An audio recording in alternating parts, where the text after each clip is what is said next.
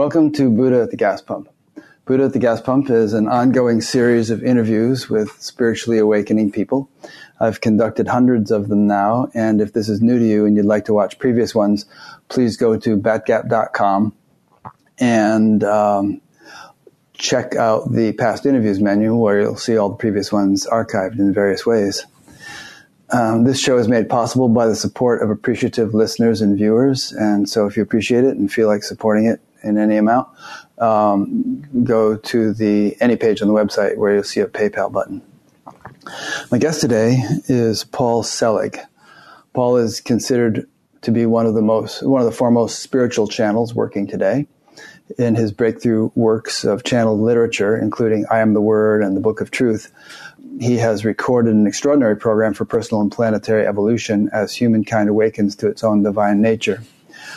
Paul was born in New York City and received his master's degree from Yale. A spiritual experience in 1987 left him clairvoyant. As a way to gain a context for what he was beginning to experience, he studied a form of energy healing and began to hear for his clients. Described as a medium for the living, Paul's abilities have been featured on ABC News Nightline, Fox News, a biography channel, The Unexplained, Gaiam's TV's Beyond Belief, and the documentary film Paul and the Word. Paul offers channeled workshops internationally. He serves on the faculty of the Omega Institute, the Kripalu Center, and the Esalen Institute. Also a noted playwright and educator, he served on the faculty of NYU for over 25 years. He directed the MFA and Creative Writing program at Goddard College for many years, and he now serves on the college's board of trustees. He lives in New York City, where he maintains a private practice as an intuitive and conducts frequent live stream seminars. Does that sound familiar, Paul? Yep. So, thank you for doing this.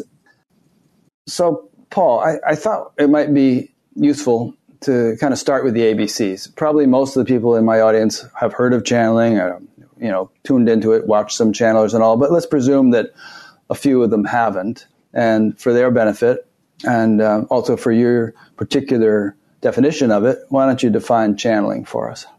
Well, I mean, when I'm channeling, I'm taking dictation. I'm hearing clairaudiently information from another source, and I'm actually relaying it as I hear it. I make the distinction between channeling, which I feel is really direct transmission and dictation, from, say, inspired work, where you're sort of inspired by spirit and then you do something with it, which is what most artists do. I say that I'm a radio. So as a radio, I'm taking a broadcast and I'm relaying the broadcast. I work with guides, and they've now dictated, 6 books through me. And the books require no editing. I mean, it's the verbal the transcriptions of the oral dictations become the books. So that's my job. And then when I work as a psychic or as an intuitive, I'm the radio that's tuning into you, and I'm hearing your broadcast. So I look at channeling in a very distinct way as sort of taking dictation. It's stenography and really not that much more. So when you're doing it either as a channel or as a psychic, and you get this dictation or these messengers or these thoughts, is it very similar to your ordinary thoughts, except it's stuff that you wouldn't ordinarily think that's just kind of coming to you, and so you know that it's not from you, it's from them?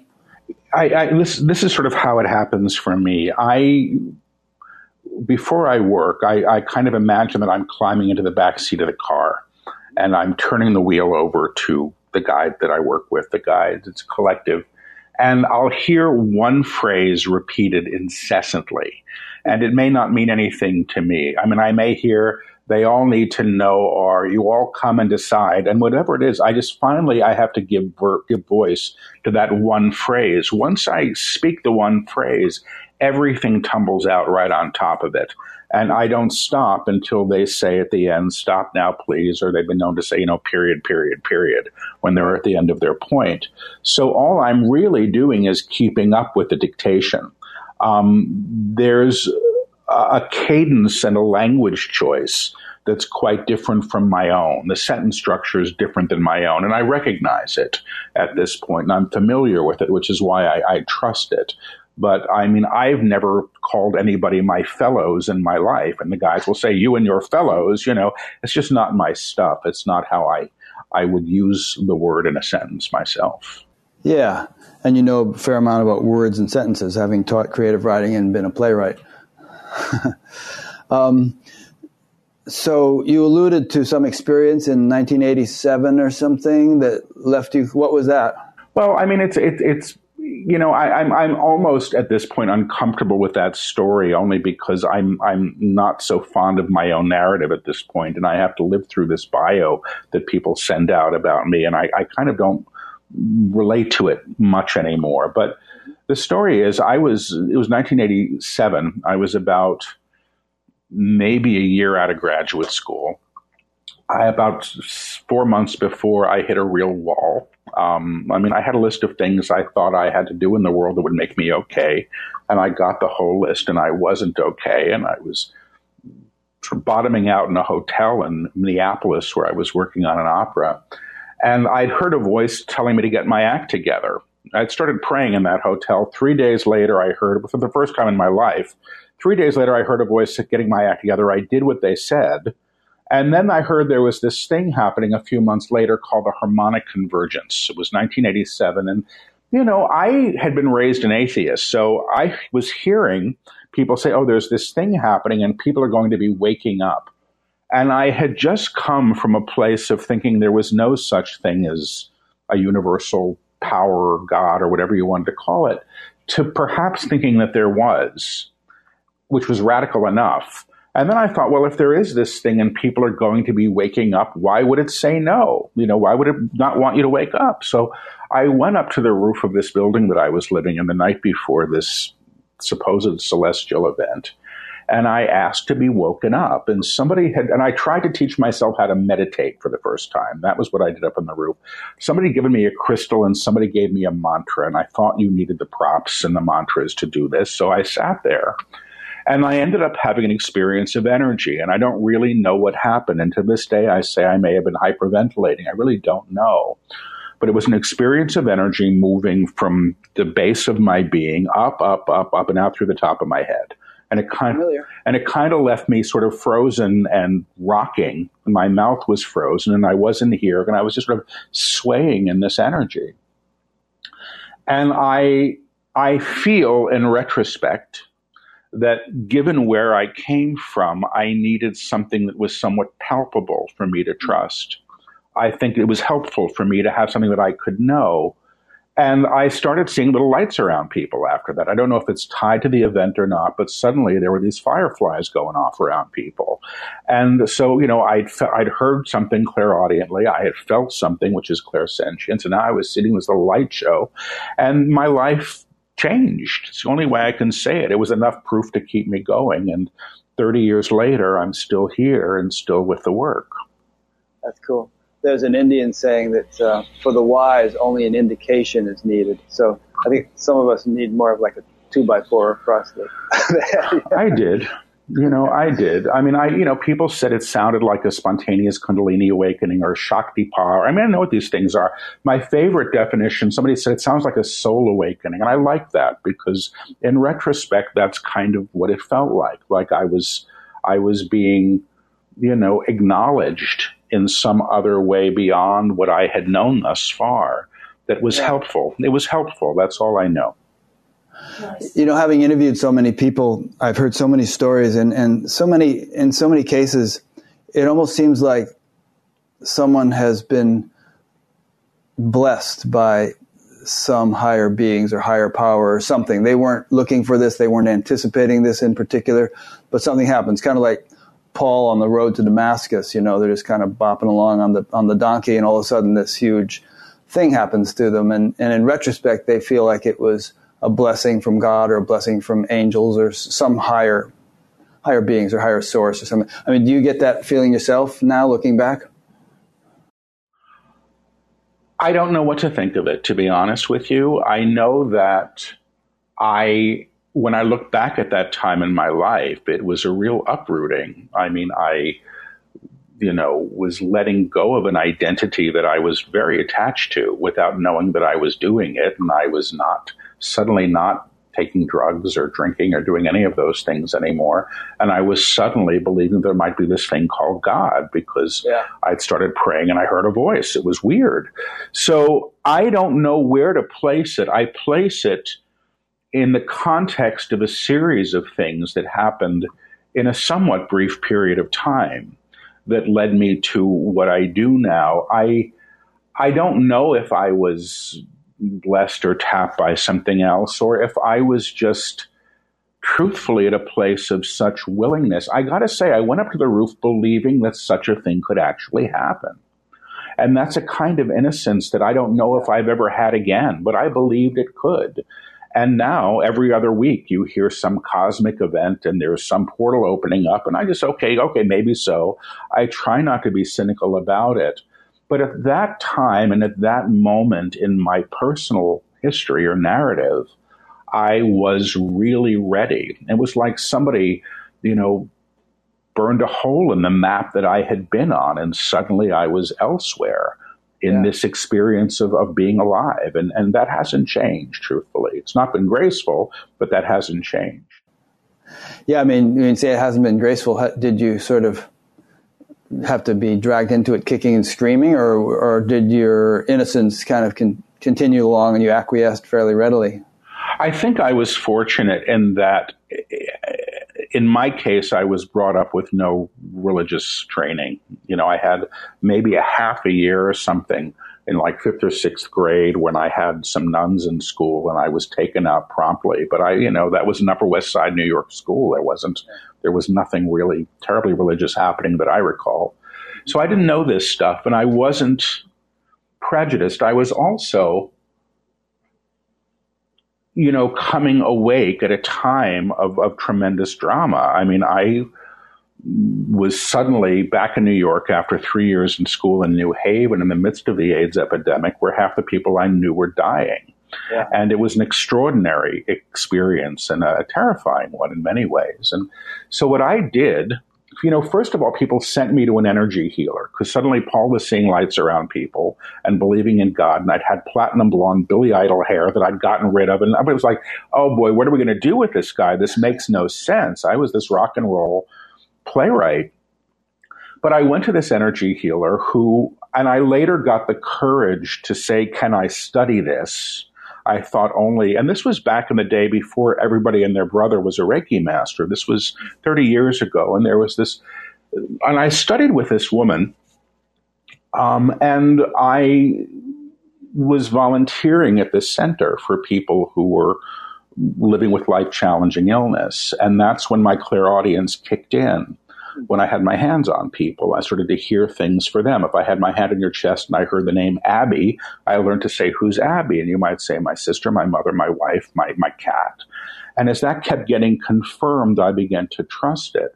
But the innocence that I had was challenged by this reality that I was living in, which was not easy. I was very poor and I couldn't write for some reason. I'd been prolific when I was a rock and roll playwright, and here I was now going, I don't know how to do this anymore.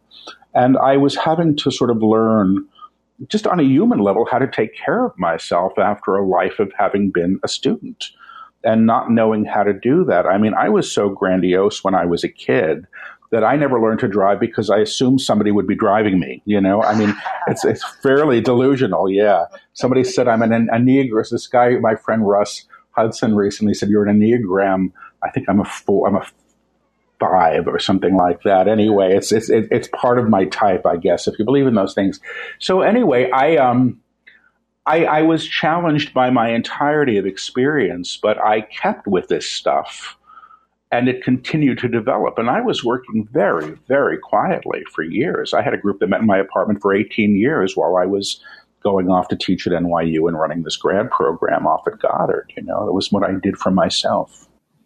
That's nice to develop quietly like that, because a lot of people have some kind of spiritual breakthrough and they just put up a shingle right away. I want to teach. And, you kind of went through an apprenticeship, you could say, for 18 years. Yeah. I was told, it's funny. I was told I met some woman when I was 30 years old in Provincetown. She grabbed my palm and she said, you've got a whole other career at around age 48. And you got a second lifeline, and I do, a second lifeline. So you got to follow this other path. And this other person who I met around that time said, this work that you're doing now is going to become public, but not until you're around 48, 50 years old. Mm-hmm. She said, you've been veiled for your own protection. And at the time, I was sort of peeved about that because I thought, well, why not do this? But I wouldn't have been able to handle it. I know it. I cared far too much about what other people thought of me.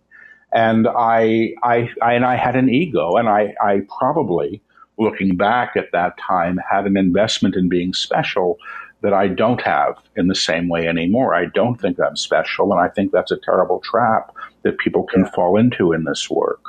I was on a slow burn for a very long time. And only when the guides began dictating books did I come out of the closet and leave my old life. Mm-hmm. I find that very interesting because, someone used the term premature immaculation. That a lot of times, people have some kind of awakening and they just want to start teaching, as I said earlier, and it proves to be very difficult for them. In some cases, it leads to a serious downfall. And I know in some of the more ancient traditions that once you have some kind of awakening, you don't just rush out and teach. You percolate for a decade or something until you're deemed, ready to do it. Well, I worked in my apartment. I had a little group that met once a week. People would put $10 or $20 in the basket, and we'd sit there and we'd be in the energy. And I did this up until, I don't know, early 2000 or something. It's very recently that the group stopped, and we still connect once in a while and meet and do our work. But for me, it was the laboratory for the work, and my abilities continued to change as I worked. I didn't start lecturing in Channel until 2008, around the time I finally quit smoking. I was a heavy smoker. When that was gone, all of a sudden my work changed entirely. And the work that I do now became present. Yeah. As a matter of fact, I heard you say in some interview that the guides sort of said, okay, Paul, time to kick that habit because we can't really work with you anymore. It's holding you back or something. Yeah, that's exactly what happened. I mean, I used to channel and smoke out the window during breaks. It was crazy, but I didn't care. It was my apartment. I could do what I wanted. Yeah. And I mean, I went through a short period in my early 30s where I started doing public groups, and people were coming because the energy was so palpable and so high.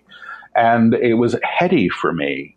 Yeah. And then I ended up sort of breaking with my mentors and teachers, and I just didn't want anything to do with it anymore. The guides that I work with brought through this attunement to this energy that they called the word, and I thought that was the craziest thing I'd ever heard. I mean, I started hearing in meditation, Jerusalem Bible. And I finally went to a bookstore. I said, is there something called a Jerusalem Bible? And there is. And it's a very beautiful translation from the Aramaic. It's not the Thee Thou King James version. It was this very simple thing. And I took it home and I said, okay, now what? And I heard read John aloud. And I did for 2 nights. I sat there in bed and I read the thing aloud.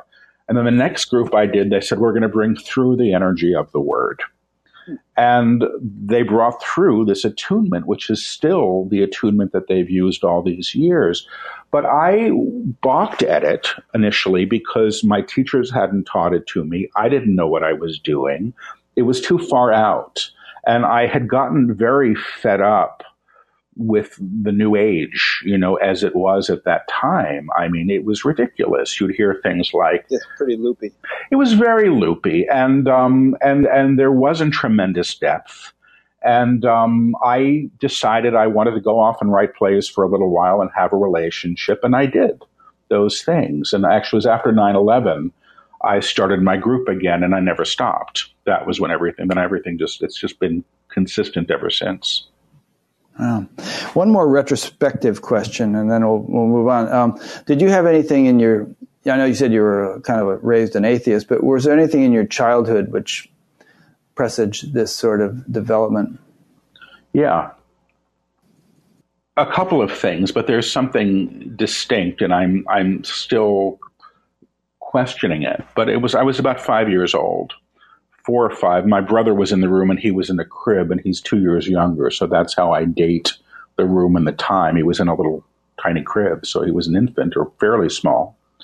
But there was this, I have a very distinct memory of this being hovering over my bed. And I was watching it from pillow height. My head was to the right, and it was wearing something that was golden brocade. That's all I knew. And it was ornate fabric. That's all I knew. And it was glowing. And it was speaking to me from above as I was in the bed. And then I remember floating at the top of the ceiling, looking down at my body, having this conversation with this being and not knowing what was being talked about, which, you know, and I remember telling my mother about it, and I assume it may have been my father died when I was 5. She said, "Oh, that's probably your father." I said, "Well, that wasn't my father. I know what my father looked like. It was something else." Yeah. And so that was important to me. And I always wondered what was said. I met somebody recently who tuned into it and said basically what I thought, which was, well, you agreed to what you're doing. You made the agreement to what you do. There was something else that happened when I was 9, which was a very hard year in my life for many reasons. And I had a dream that I was walking up a strange stone flight of stairs to this garden with this fountain that was like a Coptic, now what I would describe as shaped like a Coptic cross with pavers around it and all these leaves. And when I was 13, my family took a trip through Vermont, and we hit the town of Plainfield, and I started to have deja vu, and we ended up at Goddard College. My mother was visiting somebody there, and there was the stone flight of stairs and the garden and the pond that I dreamt about years before, and I never forgot it. When I was about 30, 31, 32, 33, I got an invitation from Goddard to go teach there. They literally asked me to apply. I wasn't looking for work. Yeah. And I went there, and I was there for many years. I'm actually still on the board. But my work, in many ways, I think, was catalyzed there. And the woman who first suggested that I write about my clairaudience when I didn't want to, and so I didn't, and the guides piped in and said, "No, we have a book to write," that was all because of Goddard. So I'm terribly grateful to it. They actually allowed me to be a channel and be there, which was, if you think about academia, that's rather rare. But I really was supported. So that was there. And, but those were the experiences. There were precognitive dreams and things like that. But I didn't think of myself as psychic. And I still am uncomfortable with the term. It's a little loaded. But I'm able to hear and feel for other people and access information that I shouldn't be able to get in any other way. And for some reason, I take dictation well. It's interesting to, the stories you've told and the experiences you had when you were 5 and 9 and later on and everything. It's interesting to look back on one's life and kind of recognize that there has been some kind of divine orchestration, that organized things in a way that you wouldn't have been able to because you just didn't have the breadth or depth of understanding. But, it's kind of more than just random coincidence that this, that, and the other thing happened. Well, when I look back at the time I went to Goddard and I as a teacher, and I wasn't writing, and I was studying healing, and I was beginning to make this my focus. There were years where I didn't know what the hell happened. How did I get here? What am I doing? It didn't look like the life I was supposed to live, and I was quite unhappy. And for some reason, the fact that I was in this place that I had dreamt about when I was 9 years old placed this as in a context, and it gave me comfort. Like, I don't know where I am, but I think I'm where I'm supposed to be, even if it doesn't make sense to be now. And now it does make sense to me, and I'm very grateful for it. Yeah. The implication of what you're saying and of the question I just asked is that there are sort of a lot of beings who aren't in human form who are hanging out somewhere, and some of them are interceding in human affairs beneficially in most of the stories we hear. And yet it's interesting because a lot of people who would consider themselves, on a spiritual path, not a lot, but many, rather discount the whole notion or possibility that there are subtle realms with beings residing in them. They think it's either mythology or fantasy or some kind of illusory imagination or something.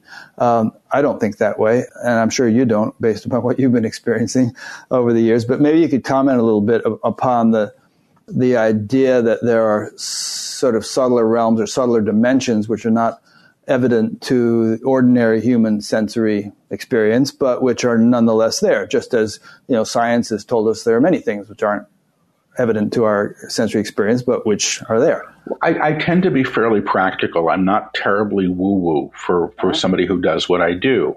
So, the fact that I was seeing things, orbs, orbs of light would show up in the room, and these things that were quite real visually to me and startling was important to me.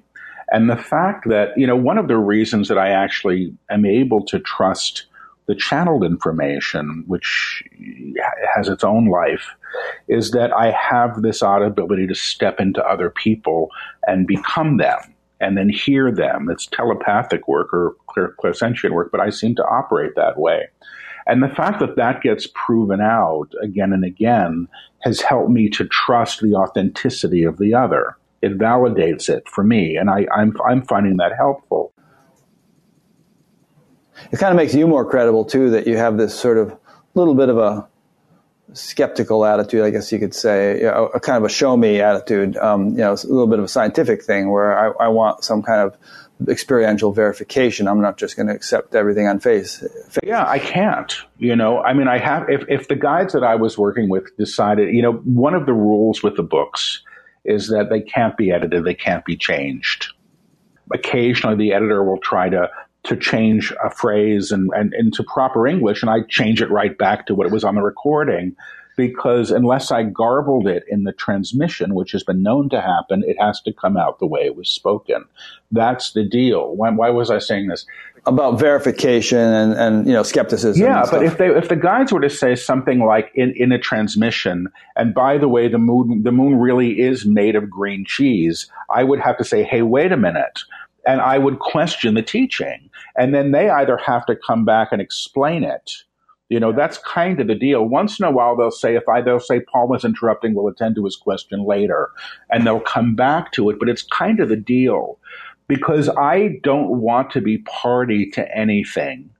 My name, I didn't write the books, but my name's on the cover.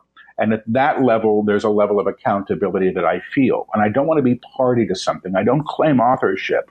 But I am at a certain level a collaborator, because my consciousness is being used, my body, my voice, my vocabulary, even though they seem to extend at times beyond my vocabulary by using words that I know are words because I've heard them, but I don't know quite what they mean until I look them up after the session. Right. But I have to be an inquiry. And I also think it's important to understand that when I work, there's an energy that becomes present, that's palpable. It's in the books, but when I do workshops, you've got 100 people sometimes that have never felt energy that are feeling it.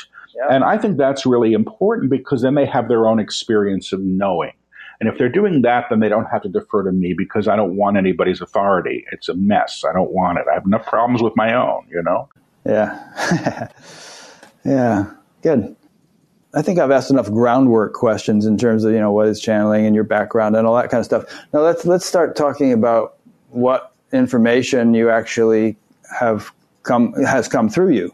And I was thinking of a way of doing it, see if you like this idea, of just, you've written 6 books, you said, of if we just do a retrospective and say, okay, book 1, here are the main points of that, and here's book 2, here are the main points of that. Obviously in as much or as little detail as would take, given the time allowed, but that would give people a really comprehensive overview, of everything of your work so far. So the very first book was called I Am the Word. And it really is the primer. And I haven't gone back to it since it was channeled, really. I haven't gone back and read it. But I actually think that the DNA of all of the succeeding books are in I Am the Word. And I didn't realize that at the time.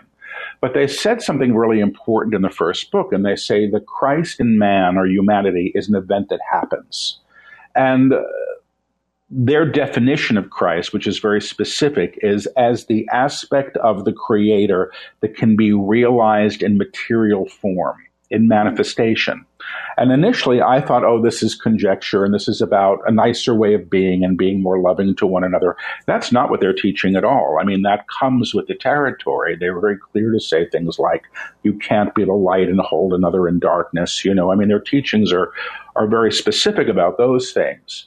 But I Am the Word lays out, I believe, their agenda for the realization of the divine in form. And I missed the form part early in the text because that was too far out for me.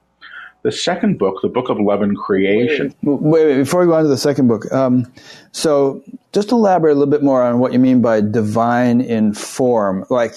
I suppose Jesus would be a nice example of someone who had really embodied the divine in form. It's a teaching of embodiment. It's exactly what it is. And I mean, This is what they're going to now, and I'm not as articulate about it as I am perhaps other things because the teachings are still coming fast and furious. But what they've said is, we've been raised to believe that, there is maybe some God up in the clouds and we're stuck here in the mud.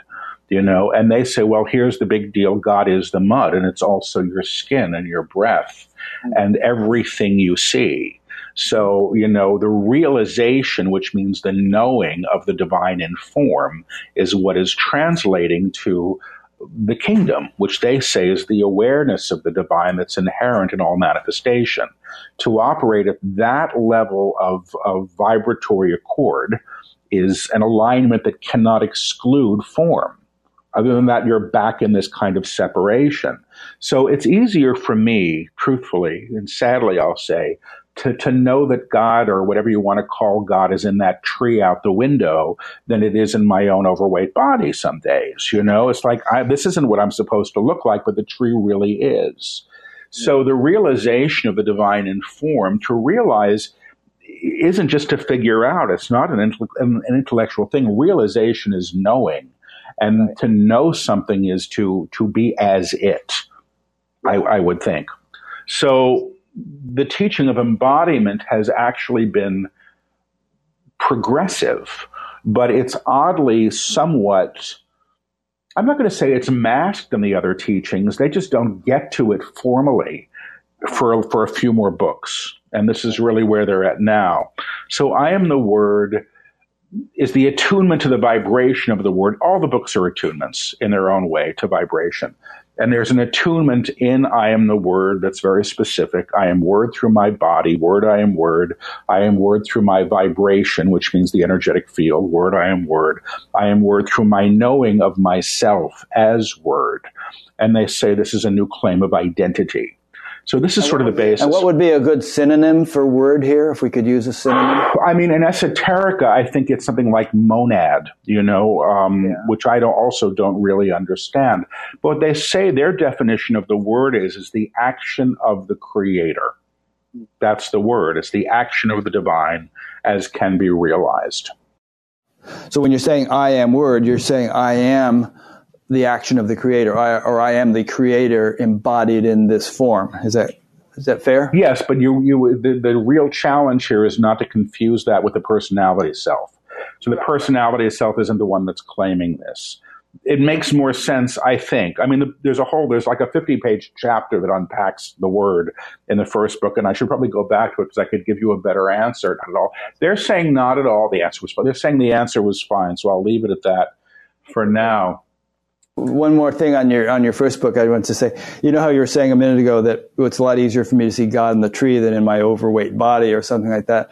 I find it interesting to use just as a little tool for remembrance of the divine that, like, take the body, overweight or not, has about 100 trillion cells in it. Each cell is about as complicated as Tokyo, and is able to repair and replicate itself, and is all coordinated with all the other cells. I mean, what an incredible display of intelligence. So it's not just a lump of meat. I mean, there's this amazing thing going on here, and that, if you kind of remind yourself of that, it gives you goosebumps. Yeah, and that's pretty much what they say as they progress in the teaching.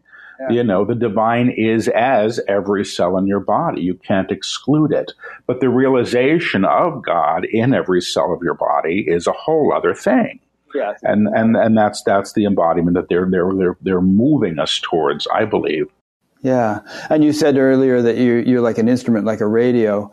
I mean, a radio can pick up radio waves. A rock cannot, even though maybe the rock has made a lot of the same elements as a radio. So, we're arranged in such a way as to be effective receptors of this. Yeah, we are. And you can usually feel the attunement when you work with it, which is the nice thing. Yeah. So they're attuning the physical self, the vibrational field, and then they're beginning the work on identity, which is sort of a replacement of the emphasis on who. Mm-hmm. So is who as personality versus who. That's my word versus not theirs, as what they would call the true self or the divine self or the eternal self or the Christ itself. They use all these different phrases to describe. I don't have much to say about the second book. I was in a terrible mood when I channeled it. I didn't, as a lot of people, it's their favorite book of the bunch. It's really thick. It's 500 pages. No wonder you're in a terrible mood. Well, no, I had just gotten dumped. I usually tell this story. I had just gotten, a relationship had just ended. And I had an appointment with this woman, Victoria Nelson, who was on the phone for the first number of books. There has to be an active listener. Now the books are dictated in front of students. The whole last book and chunks of the books before were delivered before audiences. There's a record of it all now. But Victoria and I had a date to talk about the second book. And I tried to get out of it, and she wouldn't let me.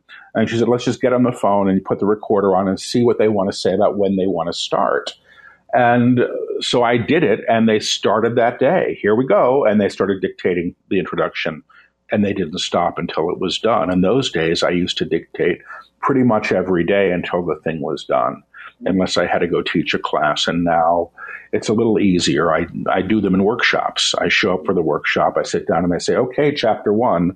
And then they just do it. It's pretty neat. It's easier. That's for sure. Two birds with one stone. Yeah. But that book in some ways seems to be a textbook, a manual on how to begin to operate at the higher level. That's the best way that I can describe it.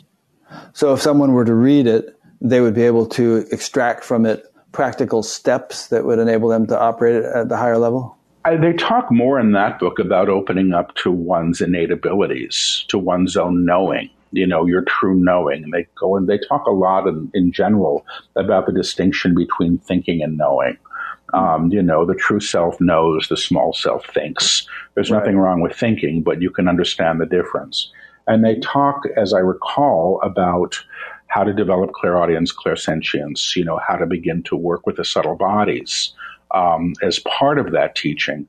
But the larger teaching, which, truthfully, other than sitting in the recording studio and doing the audiobook, I've actually never read it. I dictated, I typed it. I was so sick of hearing my own voice by the end of the transcription that I never wanted to hear it again. Now somebody else transcribes the stuff, and I can go back and read them and learn from them. But at the time, it was challenging.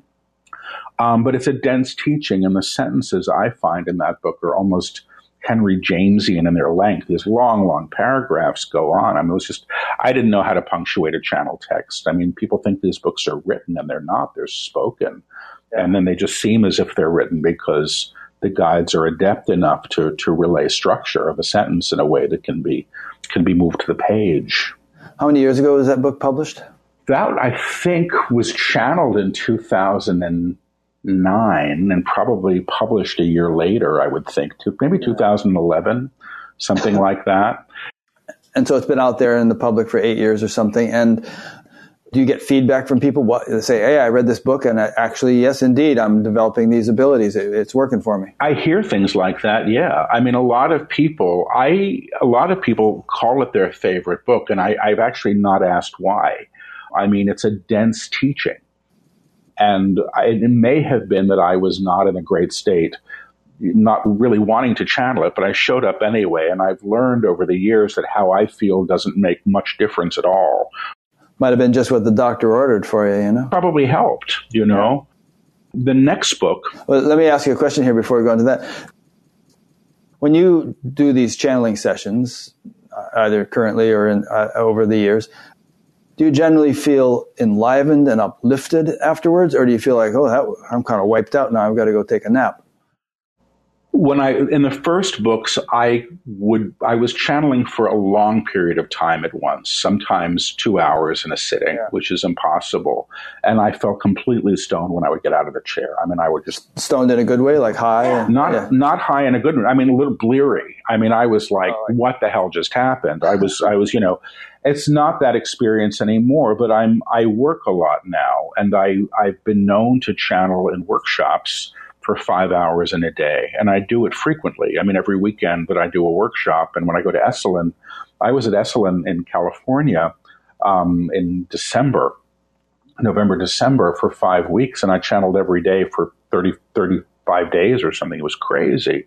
Yeah. And sometimes, some days for very, very long stretches.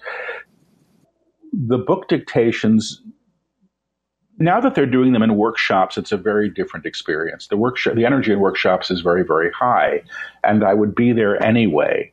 And I enjoy the channelings for the books and workshops because I don't know where they're going to go. They're going to have to build on prior teachings, but it's all going to be brand new material.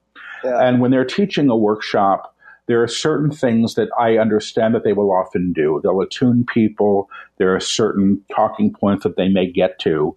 But very often after the introduction to the workshop, I don't know where they're going to go. I mean, I never know where they're going to go. You can't know and channel. But the books are exciting because, well, every time I channel, it's like I'm standing on a diving board about to jump into a pool, and I don't know if there's any water. Because I'm sitting in a chair before a room full of people, and they've all chosen to be there. They paid money to be there, and I don't know what's going to come out of my mouth at all. I'm just there. And then bang, it happens. So that's extremely exhilarating. The channeling can be joyful, and I can be filled with great love while I'm doing it. And it can be emphatic or dramatic or very thoughtful and very precise. The last 2 books that were dictated felt completely as if I was sitting there being recited a book that had already been written by them. It was so carefully spoken. I mean, careful. And that may have been the case with the earlier texts, but I don't know if I was at that level of alignment of ease. If you watch videos of me channeling, because there's some from the earlier days, it's my body's rocking back and forth. It's very jerky. It's a much more fluid transmission now as I've worked. So I can be exhausted at the end of it, but it's arduous, physically arduous for me. I can imagine just talking for 5 hours. Yeah, it's a lot of work, but the energy is not what knocks me out. The energy is great. I can imagine... there'd be 2 things. One is if you get this energy flowing through you, and that in itself is enlivening and stimulating and enriching. But then if there's a lot of detritus that is kind of clogging the channel, so to speak, that's got to be cleared out. And sometimes when accumulated, stuff that's in us is cleared out, we feel all foggy or rough or difficult. It's unpleasant sometimes as it's clearing. Yeah, I think that's very true. And when I'm channeling, there was a channeling that I've learned this over the years. I've had some very hard days where I was expected to then channel after the fact, like the day I put my dog, who was my companion for 12 years, down, and then I had to channel that night on a live stream. Yeah. And the guides came through beautifully. In a lot of ways, there's some mechanism in place where I can be having a rough time, and they come through with grace. They'll often address, if there is an issue, and I've had this happen, I could have just had a disagreement with somebody, or I've gotten my feelings hurt, and then I have to go channel, and they will talk about not specifically my history or my issue, but the investment of personality and outcome, or whatever it is that they really want to get through, and move us through. So it's all used. It's all usable stuff. And the detritus, sure. So much of the work that they're teaching is about releasing what is not the true self, what we've over-identified with, or what we think we are at the cost of what we truly are. That's so much of what this is about, and I get to experience that as well. It's kind of amusing sometimes listening to you because they chide you like a naughty boy, oh, this Paul here, he gives us a bit of a hard time, and he better get to the background now because we really want to talk to you. You have to kind of have this cute relationship with them. Well, it's changed a bit, but I mean, not so much when I'm doing a workshop. When I'm channeling a workshop, I mean, they'll say Paul is interrupting, or they really can't ignore it. Or if I want to put my 2 cents in, they'll say, or if you wish, which is usually a nod to my thought. They'll incorporate it if it's appropriate. They'll acknowledge me as contributor. But what they started to do in the book of Knowing and Worth, the third book? That was the third book. Fourth book actually was later. They started to anticipate. It was the Book of Truth. It was late, 2 books ago. They started anticipating my interruptions before I could interrupt. It's funny if you look at these things, because they'll say things like, now Paul is interrupting, but I was about to, but I hadn't formulated my thought yet. And then they'll say, imagine I and my fellows are having discord. I mean, it's language I would never choose. But what they're doing is they're anticipating the interruption in order to continue their teaching without my getting in the way. Yeah. In the third book, the Book of Knowing and Worth, there was one channeling session that I did. It's midway through the book, and Victoria Nelson was in the room, she'd always been on the phone. She was in the room, and I was nervous that she was there. And I in those days I was channeling on my feet, so I was walking and channeling with the phone, to my ear in front of a group. And her sneaker squeaked on the floor, and I jumped out of my skin, and I was already angry at somebody else. And the guides finally said, and this is in the book, we have to stop and deal with Paul's anger, and we'll decide if this is going to be in the text or not. And at the end of the chapter, it's in the text. The whole thing is in the text. But it was clear to me at that time that they had to sort of rethink the structure of the book. They started doing a lecture on principles, as I recall, and then it became about, anger in a whole other way. And I think it's a valuable thing in the book. I did read it, and I went, well, this still makes sense, and it's supportive, but it doesn't happen anymore that way. Yeah. They're anticipating the jumps to avoid them. So it's kind of like, I still don't know how to drive. I'm in my 50s. I never learned how to drive, but I imagine maybe you can afford the chauffeur now. No, that's not good. I don't think that's going to happen. You live in New York. You just hop. You take the subway. So, but the difference is, I think if you're learning to drive, there's some lock on the steering wheel where there's a second wheel and the driving instructor can jump in. Oh, right. Yeah. It can take over. Take over. And I think that's kind of what's happened. If I want to grab the wheel, they know how to get it back now without having to restructure their text. Yeah.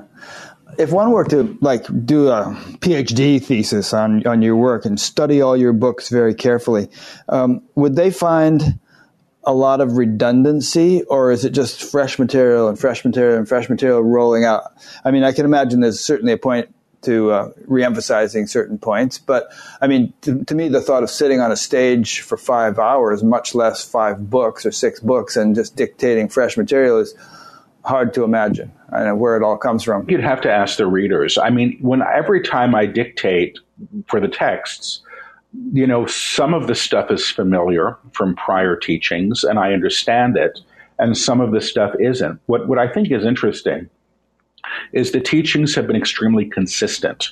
It's really, I don't know, I haven't heard of any time where they contradict a prior teaching in the books. I've never heard of it, and somebody may find that one day, but I haven't seen it or noticed it, or it hasn't been called to my attention. The teachings are progressive, and I think that's important. They're building blocks, and I was less aware of that until the last 2. And I saw what they were really going for, which was, I think their agenda for us is much larger than I assumed. I really do. And what do you think their agenda is? Realization. It's embodiment as for all of humanity. Yeah. This isn't a feel good teaching. This isn't about how to manifest a better condo. It's not. It's never been that stuff. Well, all of humanity being realized would feel pretty good, I think. Condos or no condos, it would be a better world. I think the idea of re-identifying who we are comes at a cost. And the cost is the challenging thing. And it's why this isn't necessarily a convenient teaching, because it's not ascribing to what my personality thinks he should be or have or any of those things necessarily. Yeah, I'm reminded of the rich man coming to Jesus and saying, I want to follow you. And Jesus says, okay, give up everything and follow me. And the guy says, oh, sorry, I can't do that. Yeah, well, the guys, I mean, they've been doing live streams lately. They've been using the metaphor of the eye of the camel, the eye of the needle and the camel. And basically, that's where he said it. Yeah, right? it's the same teaching. But the idea that the things that we attach great importance to that stand in the way will need to be released. And sometimes what does that is a great big shock to the system and a bump. They've used the metaphor of, a jalopy, an old convertible with your suitcases piled in the back. And you hit the bumps and you're just lodging the suitcases as you go. And very often that's the process here. I've often thought about that and, have been through a lot of it myself and my friends since, I've been meditating for about 50 years and gone through a lot of stages and levels of degrees of development, but you can always extrapolate from the individual out to the society and imagine that the entire society may be going through or may soon go through the kinds of changes that individuals go through in their spiritual development. So I wonder if you could speak to that a little bit, or the guides could speak to that as to what sort of speed bumps will be hit by society as it undergoes the necessary changes? What sort of structures that we've all thought to be stable and secure might end up toppling down as the World Trade Centers did metaphorically? Oh, I don't know if I'm going to channel them today. It can happen. They may, if you can, if you want, or not. No, whatever. Listen, if I don't answer well, they've been known to cut in and say thank you very much, but they have talked about this. The Book of Truth is where they really start talking about the externalization of this. And what the guides say really is, we're in agreement to everything that we see. If we can see it, we're in agreement to it. And by agreement, they mean vibrational accord. And we means people? Collective, yes. I mean, everybody who's hearing this is in agreement to it. You may disagree with what I say or who I am or how I present or any of those things. But everything you see, the guides would say you're in accord to, which is vibrational accord. It doesn't mean that I created the war in Iraq, but I'm in agreement to it in vibration because the consciousness that I hold is focusing on that. And the moment something is known, my consciousness is in agreement to it. So it's a trippy teaching, but they're talking now about the collective agreements to the whole. And so pretty much they say that the consciousness, let me see if I can get this right. They're going to be the so they may step in actually at all we would like to. They're saying we would like to, what he's really asking. They're saying what he's really asking is how do you evolve beyond the barriers that you've erected, beyond the agreements you've made, beyond the agreements you've made as a collective and now hindering progress, that are now hindering progress. And actually, you've seen the manifestations you see are things in fact that you have created, that you have created. Anything that's been created may be recreated. They're saying may be recreated in a higher octave. But this happens at the cost of the old. But this happens at the cost of the old. Everything is in resonance. Everything is in resonance. Everything's erected in fear. Everything that was erected in fear or serves fear in some way must now be renowned, realized in a new way beyond what you've chosen thus far, beyond what you have chosen thus far. The small self, which is also known, the small self will choose what the small self has done, what the small self has known. She knows herself through history. She knows herself through history and is participatory in the replication of history as an ongoing way, in an ongoing way. The true self that you are, the true self that you are, the aspect of the true self, the aspect of you that is the true self can conceive something higher, can conceive of something higher once you realize yourself. Once you realize yourself as who you truly are, as realize who you truly are in the higher way, the creations you attend to, the creations you attend to must conform to the identity you hold. You lift the kingdom into being, or the awareness of the divine, or the awareness of the divine through your own acknowledgement, through your own acknowledgement of your own inherent divinity, of your own inherent divinity. It cannot be other. It cannot be other, period. So they're saying period. Right. Well, that makes sense to me. I mean, maybe another way of phrasing it is everything we see in the world, all of its structures and systems and cultures and political things, everything else, is just the external manifestation of human consciousness and the quality of human consciousness as it exists in various, individuals, families, communities, countries, the whole thing. It's all just an external thing. And if the consciousness changes, then all those external structures are going to change. I think that's what they were just saying. And and there's a kind of a resistance sometimes. For instance, Trump is out there campaigning saying we're going to keep digging coal. And, coal is a completely ridiculous technology compared to the ones that are already blossoming in alternative energies. But, there's a tendency to hang on to the old and resist the new. And I have a feeling that, as they said in wherever that saying came, Star Trek or something, resistance is futile, I mean, if the forces of change are too powerful to be resisted by even the greatest corporations, as powerful as they may seem. I agree. In the very first book, I Am the Word, they said that humanity is at a time of reckoning.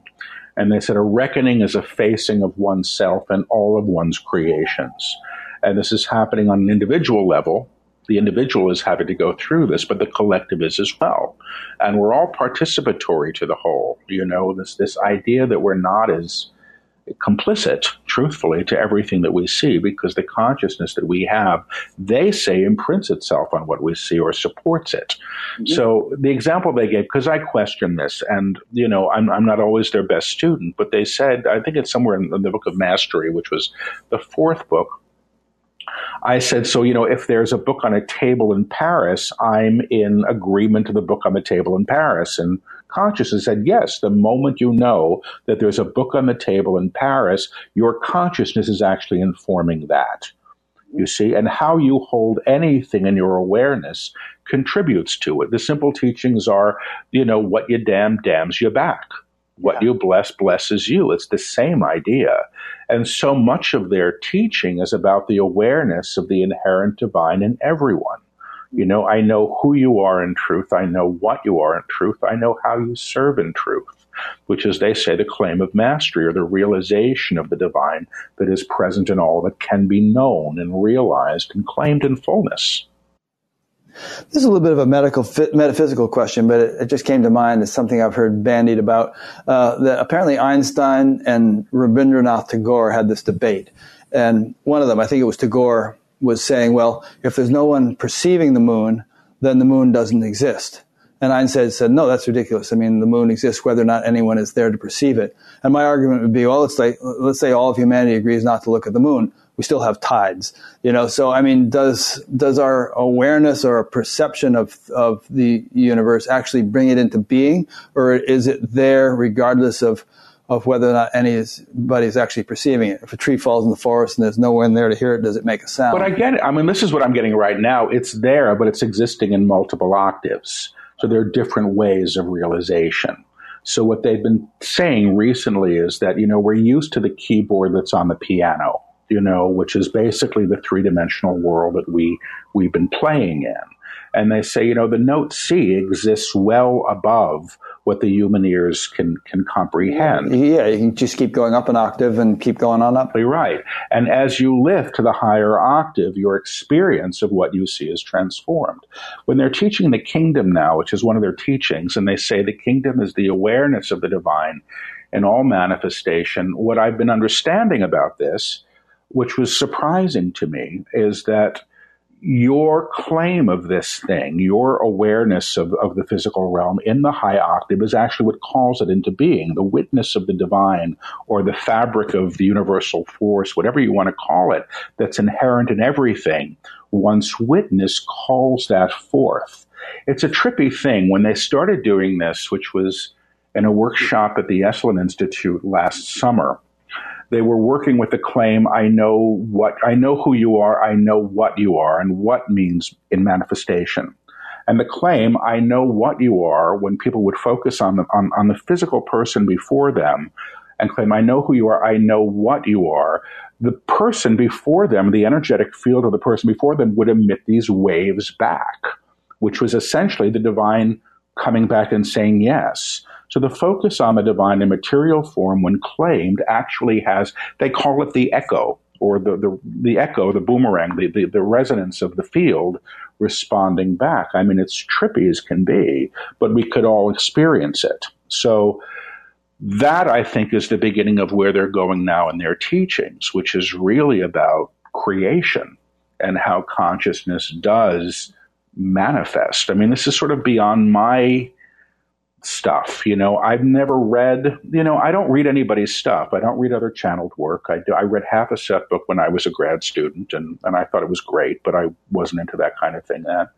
And I've never read any of the new physics, and, I just don't read it. I buy things and I don't read them. And I think part of the reason is I'm being maintained to be clear for maintain your innocence and not pretty much. I just your own ideas in there. Yeah, it's not even that. I think once something's in the pot, it can be used. Yeah. People sometimes come to me and they say, "Well, tell me about my soul contracts." And I go, "Well, that's Carolyn Mace's work." My guides have never mentioned soul contracts. Yeah. They've never talked about it, but they do talk about agreements we make prior to incarnation, and that may be the same thing. But the idea that once things are in the zeitgeist or in the vocabulary, they're so, isn't how the ones that I work with seem to work at all. They actually say, I don't know if this just may be because I flunked science when I was in high school, but they say they don't use the language of science because the language of science will be dated in 50 years, in 100 years. Mm-hmm. And what they're teaching is truth. And they say what is true is always true. It's always been true. It will always be true. So they use different language. They don't speak about dimensions, really. They speak about octaves, and resonance. Yeah.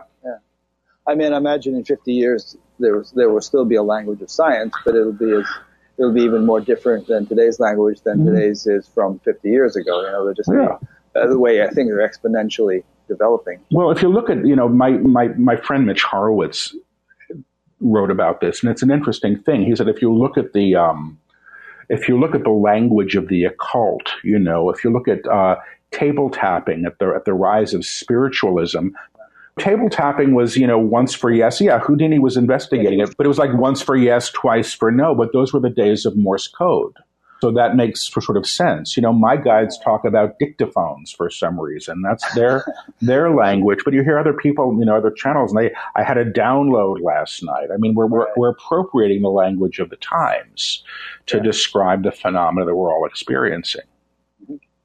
If I had your ability, I think I've heard you say that you don't do this, but I would be so curious. I'd want to know, who are you guys? Where do you live? What is it like there? Do you live in houses? Do you eat food? Do you have relationships? I mean, How long have you been there? Have you ever been a human being? Are you going to be a human being? And I would end up with having all these curious kind of questions. And Irene said that's why I'm not a channel. I don't know. I'm cautious about this stuff. It may be my caution that prevents them. I mean, they've started getting into this territory on occasion, and it surprises me at times what they will answer. I mean, occasionally I'll be doing an interview and somebody will say something that I'm sure they're not going to talk about. I said, no, we would like to take the question, and then they go on and they do. And this may be about my comfortability. I don't like names. I'm not a good New Ager. When I was coming into this stuff, in the 90s, I guess the early 90s it would have been, you'd hear things like, oh, there's a Archangel Michael channeling in Brooklyn, but you really want to go to the Upper West Side because Gabriel's the really hot one. And I think this is just ridiculous, this sort of kind of spiritual materialism. And I was uncomfortable when the guides came through with a name. And they say, if you want to call us something, you can call us this. Because again, there's attachments to that, and there's ego attached to that, and narratives, and I'm not comfortable with it. The only reason I call them the guides is because when my ex found out I could do this, used to say, ask the guides this, ask the guides that. That's why they're called the guides. It's really easy. It was an easy title, and nobody's complained about it from their end thus far. So the questions that you're asking, the only other person that said that's the first thing I would want to know was Steve Paulson from NPR. It was like, I want to get into all these things, and I suspect that they will. There are 3 more books coming as far as I know, and I assume that they'll get into some of this stuff because there is interest. But I do hear that how they operate is very different than what we can imagine beyond the known. So I don't think we can really put this stuff in a box as we would like to. They've been teaching beyond the known since the last book was completed. That's the Book of Freedom. It'll be out in November. And they immediately, the next workshop started, okay, we're on to beyond the known. And one of the things that they've said, which I find interesting about where they're going, they've begun talking about the limitations of language itself as a way to convey information, because the language itself is so laden with history. And they said, every time something new appears, you all want to name it. And that's basically our way of controlling it. What you need to do is ask it its name. Ask it what it is. And then you have a different relationship to it. Yeah, that's where they're going now. There's a thing in Sanskrit where it's said that the vibratory quality of a word, it matches the vibratory quality of the object to which it refers. So if you take apple, for instance, whatever the Sanskrit word for that is, the vibratory quality of the very sound that refers to the apple is parallel to or resonant with the vibratory quality of an actual apple. So it's said to be like the language of nature. And makes sense to me. The kind of thing you're alluding to. Well, what they say about the attunements that they work with now is that the attunements they're language based. They have been thus far. Now they're starting to tone as part of it, which is, challenging for me because I don't love doing it. Yeah, I have a question that's been in the back of my mind for a little while now today. And that is that we were talking about, channeling Archangel Gabriel or whoever, all this kind of stuff. And, I've run into there was a guy in our town who for quite some time was supposedly channeling somebody like that. And he didn't strike me as being very genuine, but yet he could sit there and go on and often affecting a foreign accent of some kind. And I'm just wondering if some people might say, well, there's a level of the mind which is just more imaginative and creative, and if you can tap into that, it has nothing to do with other beings. You can sit there all day and churn out some kind of information. I don't know. I suppose that's true. I'm not negating that possibility. I've been the one to question this, I think, the most of anybody that I know. And my biggest problem with what I do is that I'm the one doing it. If you were the channel, I could decide what I think.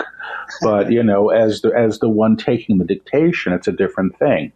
The one thing that I do know is that no matter how good a vocabulary I have, I don't think I'm capable of dictating 6 books that require no editing. I just don't think it's possible. There's a deep level of your own mind that's just super creative. I mean, we see this stuff coming out. Look at Shakespeare or Beethoven. And, if you look at their personal lives, you might think there's no way this turkey is going to come out with all this brilliant stuff. And yet they had the ability to tap into something so deep and bring it forth, I don't know. I mean, the only way that I can answer that is that I'm also able to access information that I have no way of knowing. And that's been proven and filmed and all of those things. And that helps me trust the channeled work. And that there's also an energy that's palpable that people experience. I mean, there's phenomena attached to this. I mean, maybe there's a scientific reason for this. There's this attunement that the guides often do in workshops where they stand before people and they sort of witness them and claim them in a new way. And it's about moving into co-resonance and vibratory accord.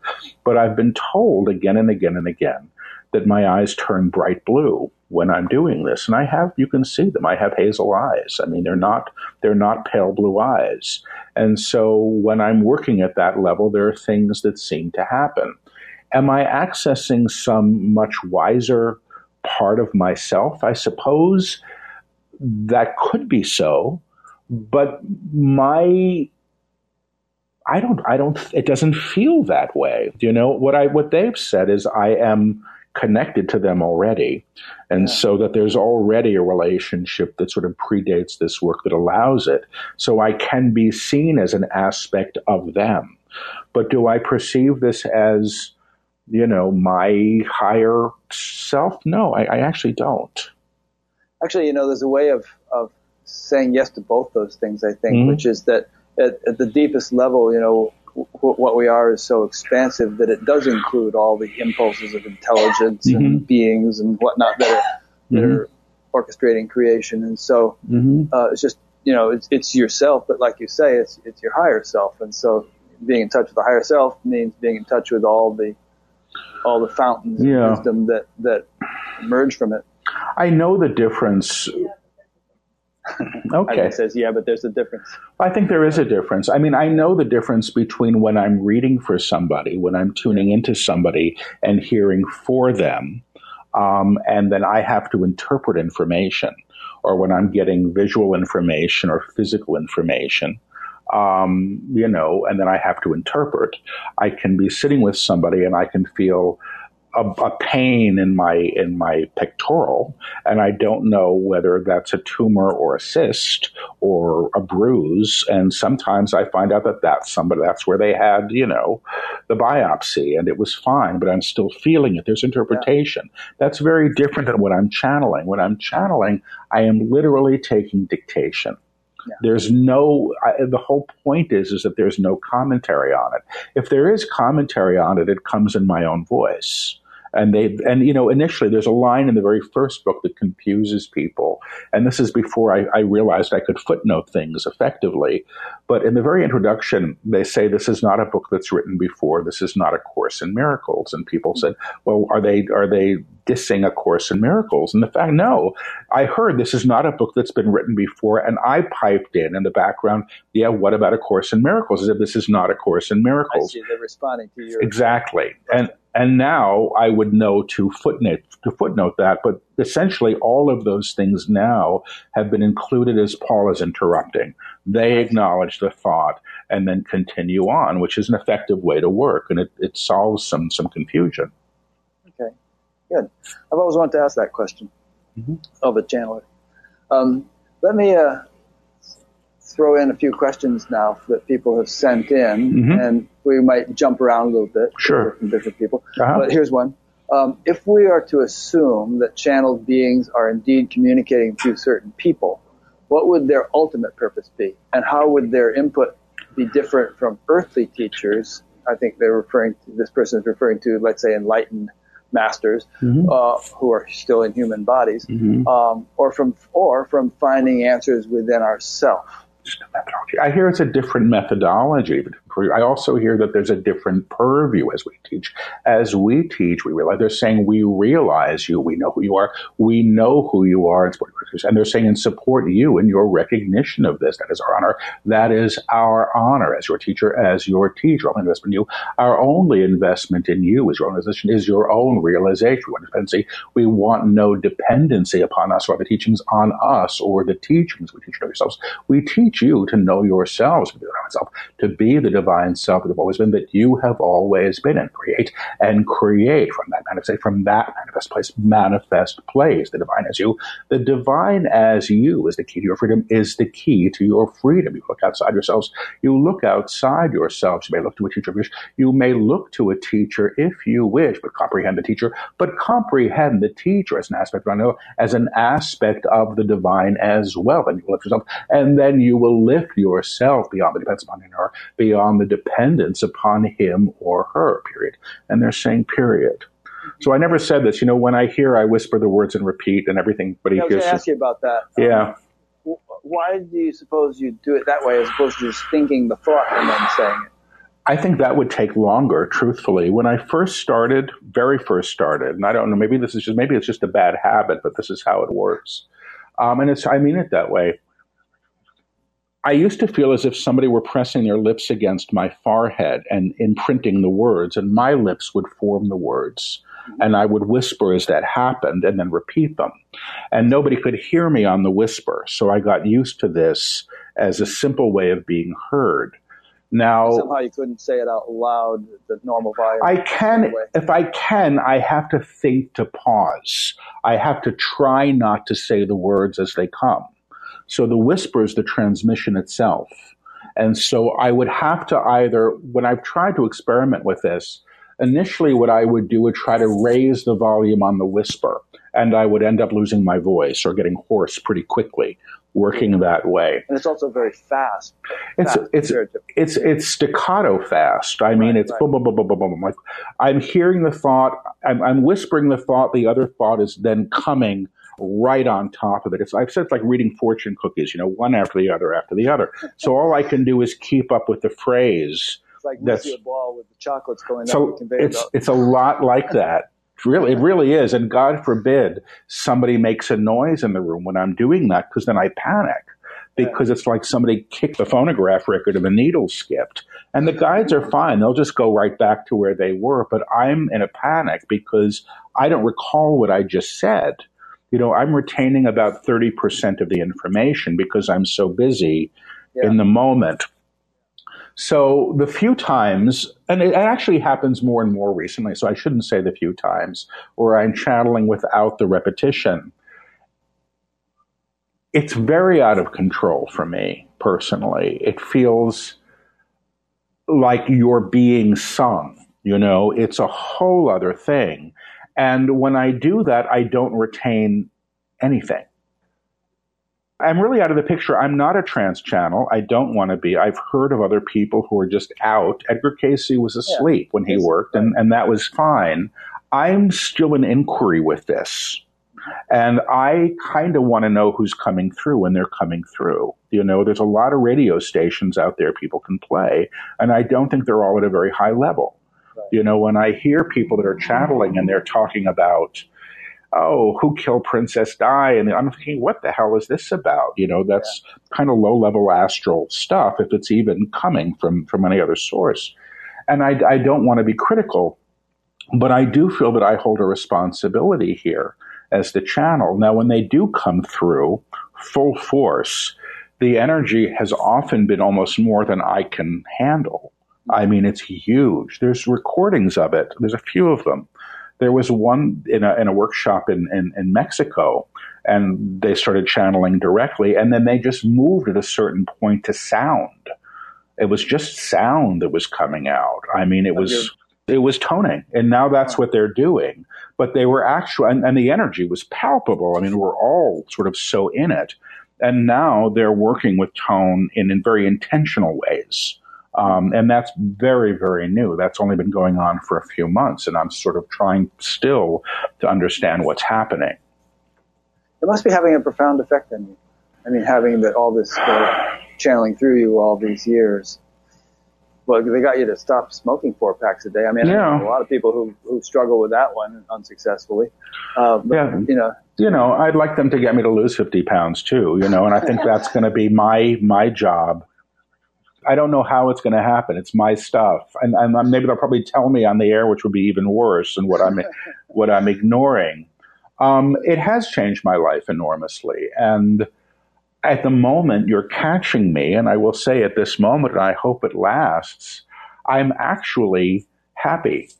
At the moment, I kind of am. And I'm kind of, this has not been a graceful journey for me at all. 2 years ago, I left a career I'd had for 25 years. I loved teaching college. I was very good at it. And it was in a lot of ways my spiritual practice was teaching. And I honor it as thus. And it was a place for me to love, teaching. Any real teaching is an act of love. But I could take credit for what I did as a teacher in a way. And my own writing I could take credit for. I don't feel any sense of achievement with the channel books. It's freaky. It's not my stuff. I mean, I'm grateful that people are having these wonderful experiences with it and learning through it. I'm uncomfortable with that too, in a way, because I didn't author it. I participated in its creation. So I'm having to come to a new relationship with this work that's very different than what I've known prior. Well, a lot of spiritual teachers would tell you that it's not about me. I'm just an instrument of the divine. I'm just a tool in the hands of something much bigger than me. So don't look at me as the source of this thing. And I would agree with all of them. But I think channeling's a little bit different because it really is dictation. I know I was an inspired teacher when I was at NYU, and I know what being an inspired teacher feels like. Now you're just a stenographer. In some ways, yes, but they've recently said that I was now integrating in a way that I would be more present in the work as myself, and that's something I'm curious about to see what that looks like. Your experience as a teacher of writing and a playwright and all gives you qualifications that somebody working, in manual labor or something without that kind of education wouldn't necessarily have. So it's a gift that you bring to it that not everyone could. Well, I think I was trained. I was thinking about this yesterday. There was a point, maybe 10 years ago when I was teaching, that I was repelled by my lecture notes. I didn't want them anymore. And every class was about my just opening up, and it was like surfing. And in retrospect, I was prepping for what I do. I was being prepped. When I was a playwright, and it never occurred to me, somebody once asked in an interview how being a playwright prepared me for being a child. I said, well, they had nothing to do with each other. And they did, in retrospect. But I used to write to music, and I would put the same piece of music on loop for hours. And what I was doing was inducing trance. And then I would sit there and let it come through. And that was how I wrote for years. Yeah. And the idea of embodying character and allowing a voice to come through wasn't foreign for me. What I didn't know until, again, I was reading for somebody. People started to show up to want to talk to the guides. And that's how my practice started. And I was reading for some woman, and she asked about her father, and she gave me his name, and I heard, my eyes were closed, and I heard her gasp. And I said, what's wrong? She said, oh my God, you started to look just like him. And that's when I found out that I could do it again and again and again. I could step into people and be, I was becoming people. It's a freaky thing. This TV show that I was on a few years ago called The Unexplained, where they had me just read for people that I had never met. There was a woman who showed up, and she was a lovely woman, and she said, I'm having issues. I said, how can I help you? I'm having issues with she said, my husband and my son. That's the information I had. And I tried to tune into her, and she was so frightened, and she was in a stranger's apartment with a camera crew, so there was reason for her to be nervous, that I went to the kid. I said, give me your son's name. And I stepped into the son, and I somatized his cerebral palsy. And they intercut me with the kid. It started the whole thing happened. My hands clawed up. I lost my hearing. They didn't know if the boy was deaf, and I didn't know what I was doing. Yeah. And I kept saying, you can't hear me. You can't hear me. And she said, I can't. And I'm thinking, what the hell is this? This is a 13-year-old. Why can't she hear him? And then he kept saying, get me out of here. Get me out of here. Get me out of my body. And it turned out the boy's never spoken a word in his life. I don't even know if he's still with us. It was a heartbreaking thing, but the mother had never heard the boy before. But I believe, or I hope, that she was helped in some way, because the kid was aware at a level. And the awareness was something that she had lost faith in. You understand? I mean, he was having an experience, not the normal experience we have. And there was an odd period after that aired where I was reading for a lot of parents who would call or, Skype or whatever with special needs. And it was fascinating because I was able to access the kids in ways that perhaps they weren't as adept at doing. Primarily kids with autism, things with that weren't using language in obvious ways, but can still be connected with and heard.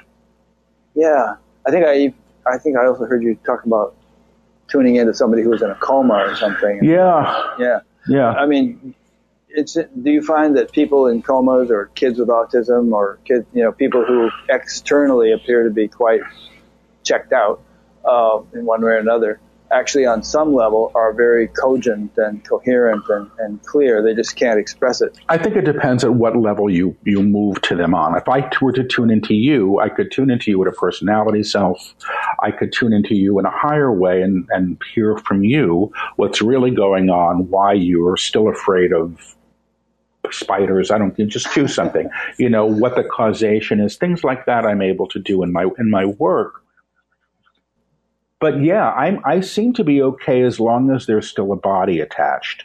I don't call myself a spiritual medium, so I'm not the guy to tune into your great uncle on the other side. He may come through. It's happened when I worked, but only in relationship to something really unresolved, that's blocking somebody in their growth, because my work is specific.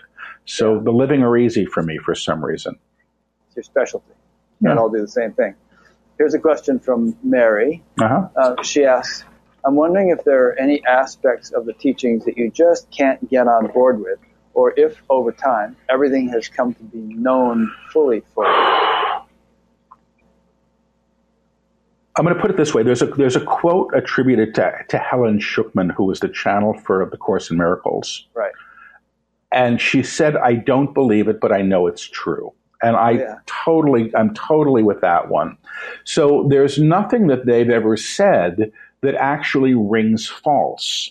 And there's usually energy that accompanies what they teach. So every time there's a new attunement, we're actually able to have an experience of it and to feel it and to sort of see how we're being asked to work. And so it's tangible enough that I can be supported. The stuff that they're talking about now around how our consciousness is informing the manifest world is challenging for me personally. And I've had an odd relationship with the body most of my life, and they're talking very much about the divinity that's inherent in form and the realization of that. And the idea here, I suppose, if you really want to go there, would be the idea of the Word made flesh. And I am completely challenged by that. It's not my stuff. But when they break it down, and this is where they're starting to go, I believe, there's a logic to it that I can't really abandon. They're talking about the limitations that we've all ascribed to culturally about what's possible. And this whole teaching of beyond the known is beyond what we've agreed to. The metaphor that they've been using at times seems to be something like, we're punching holes in this ceiling that we thought was there to find out that there's so much more beyond it. But the collective agreement has been to limitation and who we are. Now, I will say this because it's an easy one, and I'll shut up. The idea, there are things that I do now that are somewhat normal to me that can be proven out and shouldn't be so. But if I can do it, that means they can be done. And I'm really not that special. And there are people that are doing things that I would never probably dream of doing. When I first started healing, this old Irish lady that I studied with showed me palpably in my body that there were things possible that I hadn't known could be so. And that changed my life experientially. It took one person to say this is so and show it to me that opened me up to possibilities beyond what I would ever have begun to claim. Yeah. One thing that was always fascinated me is the real genuine genius trendsetters who kind of break, like they're icebreakers. They break the ice for all the other ships to follow. Like Elon Musk, for instance. I mean, he shot a Tesla to Mars the other day. In addition to all the other stuff he's doing. So it's like, who are these people? I mean, it seems to me they're kind of, they probably don't even realize it, but they're being guided and energized by some kind of higher consciousness. His mother was my nutritionist for a period of time. She lives in New York City. I don't know if she still lives in New York City. I don't think it quite worked, but she was quite a formidable lady, and I understand. I don't know that they were even close. I didn't know that I didn't even know who he was back in those days. He was probably still in graduate school. So, yeah, I think that's true. I think that, I don't know, I just feel like my job is to show up for whatever the hell this is. And if people are being helped through this, that's terrific. You know what I mean? But what my role is, or what your role is here, I can't I have no clue. And maybe somebody who hears this 100 years from now that's going to make all the difference. I have no clue. We all have our roles. Here's a question from Shannon in Annapolis, Maryland, I presume. For those who are sensitive to the energy of other people and find it difficult to feel close to family members, friends, and even cohabiting with a partner due to this physical sensitivity. This is a good question. Is there a solution for this dilemma?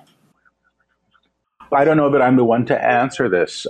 They're saying yes, no, or they're saying know who you are and stop being frightened of the manifestations of others, and stop being frightened of the manifestations of others, what they can do, and the fear of what they can do to you. This is still fear. This is still fear in another form. So I'm energetically sensitive, and I don't like crowds, and you'll never see me at a rock concert. And my idea of a quiet hell is a packed, loud restaurant. I just don't want to be there. And when I'm not working, I do tend to hibernate a bit. I like my privacy and my peace, and I'm not looking for the big stuff. But I do know that my responses are my own.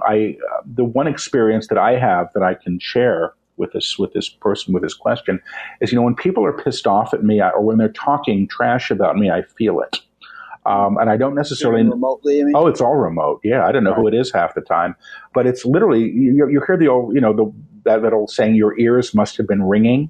Yeah, it's real. But for me, it's like a fork going into my ear. And it's usually with a male, it's the right ear, female left ear. It's usually the case. And when the first time I was interviewed on a cable show, I was excited and I watched it. And the guy who did the interview had me channeling, and he broke up all these clips into like 3-minute YouTube things with these headlines like, watch Paul Selling channel on ET realities. And there's this big man rocking back and forth, whispering and repeating himself. I look completely crazy, and I know it. And I could feel it. I could feel the stuff. And the YouTube comments were coming in, and I was feeling it energetically. And I said to the guys, if you want me to do this, why are you letting this happen? And the response was, well, as long as you care what people think about you, this is going to be an issue. It was my issue. But I really did have my ear up to the wall with the glass. I wanted to know. And so when I can uninvest in that, I don't have that experience.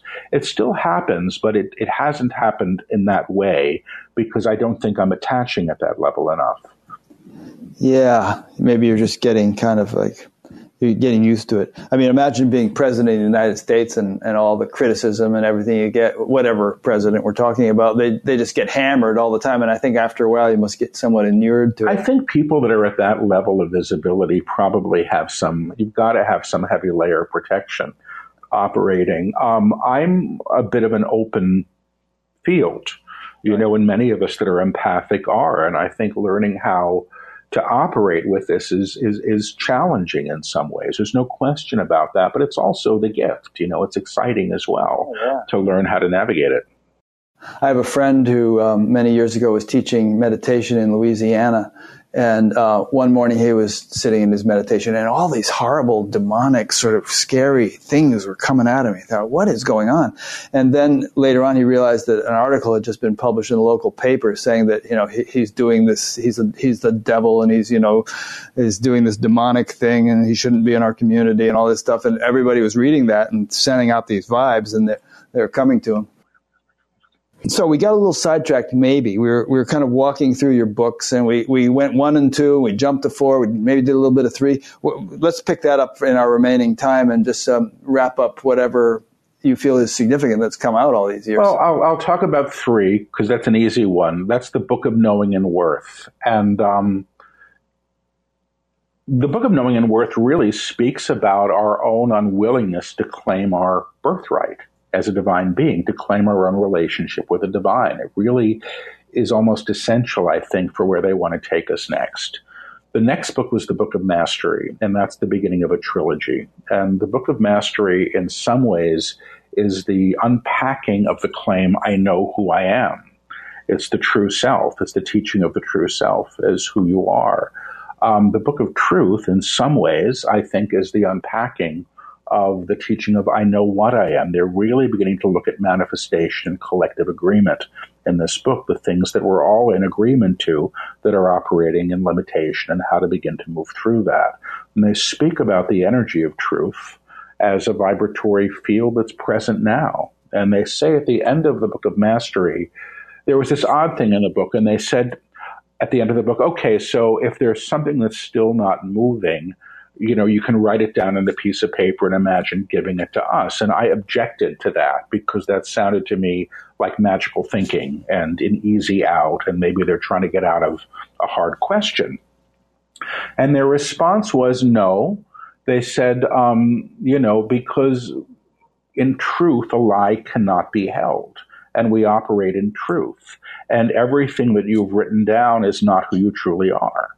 So the teaching of the Book of Truth is really the expounding of that. In truth, a lie cannot be held. And they really said this, and this was channeled a couple of years ago now, I guess, that everything that's been hidden is coming to the surface to be seen in a new way. And we are seeing that. Society. Yeah, we're seeing that. Yeah. And they're also talking about the structures that we've supported that are based in deceit will not be what they were. Elaborate on that a little bit, because a lot of people would be a little pessimistic since a lot of the structures that we don't consider highly enlightened seem to be doing just fine. I hear wait and see, on that, but the word that I hear is renown, realized, renown in a new way. They're saying everything can be reknown in a higher octave, and that's your opportunity. And they're saying, and that's your opportunity, to continue to recreate through your fear, or your blame, or to lift what you see, or to lift what you see to its inherent true nature, to its inherent true nature. You create these things. You create these things. Not being forced upon you. They are not being foisted upon you. If you can see them, if you can see them, you can claim them. You can claim them, or know them in a new way. Period. In the same period. So that's that. What about intractable problems like, for instance, the Arab-Israeli conflict and, various other things like that politicians and diplomats have been working on for decades and that seem to be going nowhere? If we could jump ahead 30 years, would we find that these things have been resolved? And is there any way it's hard to imagine how they're going to be.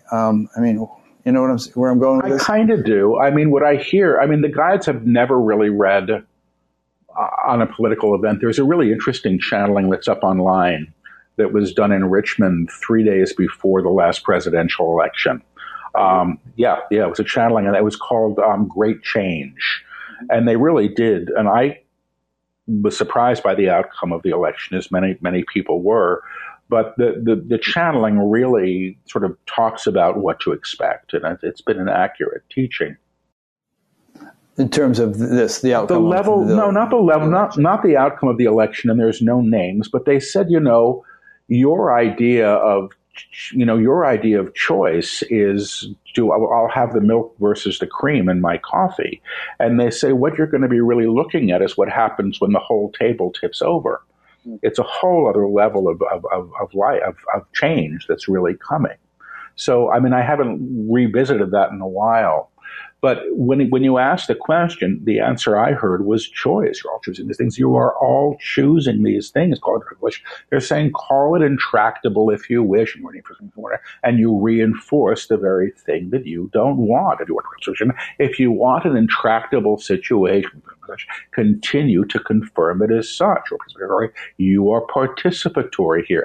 Everyone is. Realize the potential for change. The potential for change. That is always the first step. That is always the first step. Without potential change, without the potential for change, you deny the possibility. You deny the possibility. They're saying possibility that's already present, that is already present. That's the first step. That's the first step. Then claim it as so. Then claim it as so and receive the outcome. and receive the outcome. You're always claiming manifestation. You are always claiming the manifestation into manifestation. What you expect, what you expect. You know this? Do you know this? What you expect, we get. What you expect is what you get. If you want war, you can have it. If you want war, you can have it. You are the ones who choose this. You are the ones who choose this, period. And they're saying period.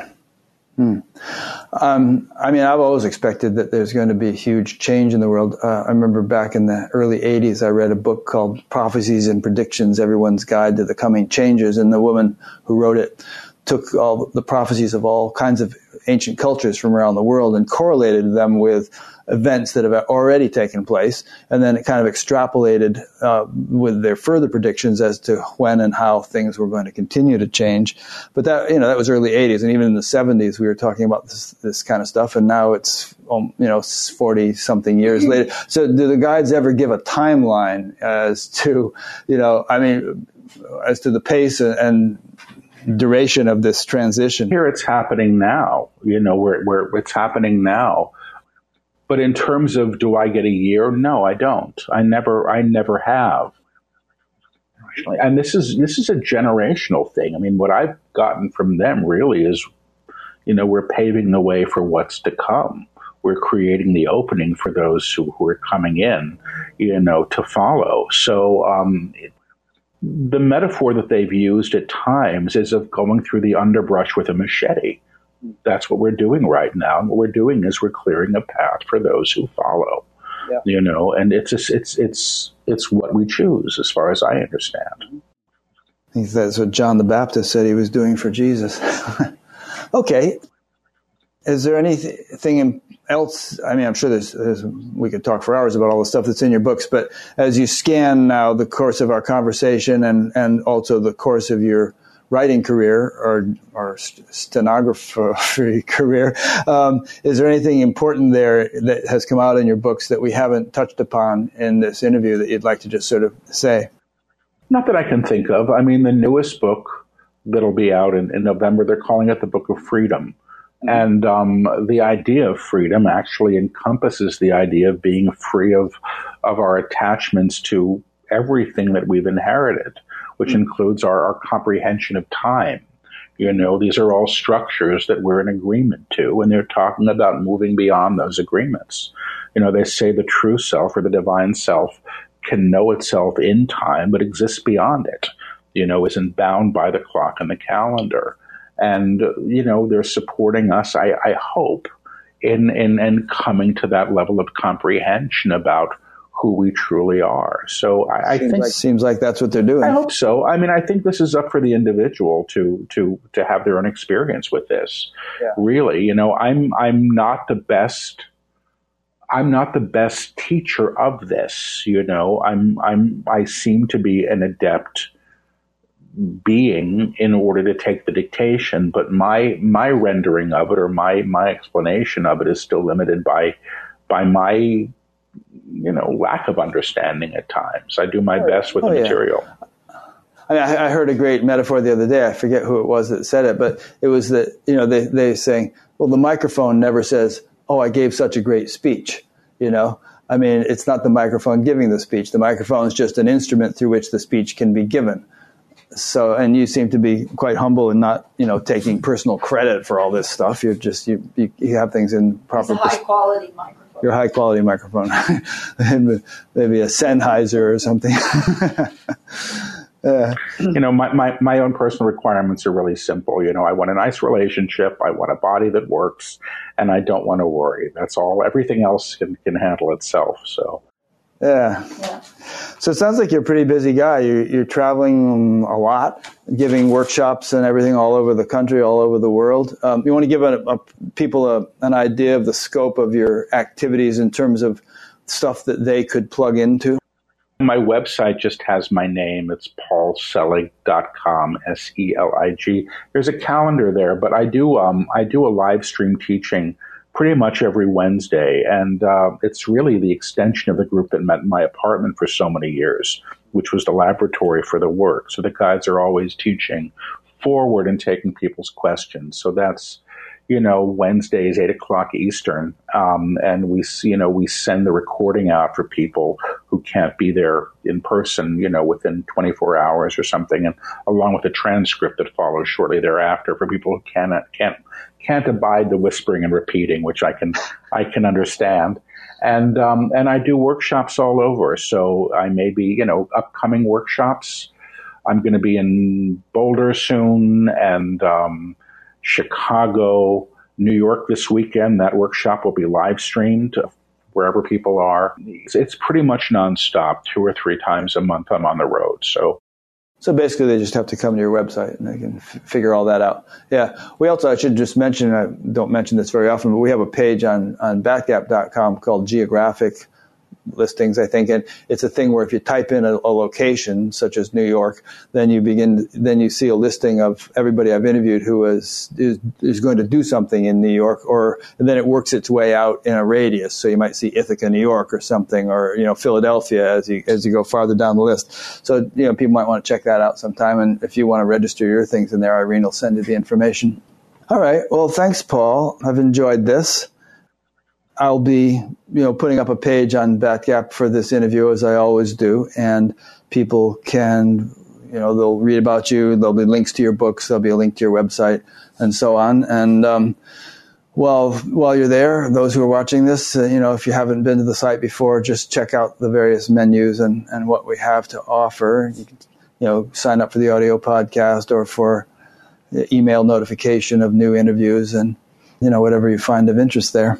So thanks for listening or watching. We had a few technical difficulties today, but it's because I have a new computer. But I will get those sorted out by the next one, which will be next Thursday. Appreciate everyone's attention. Thank you, Paul. Thanks for having me.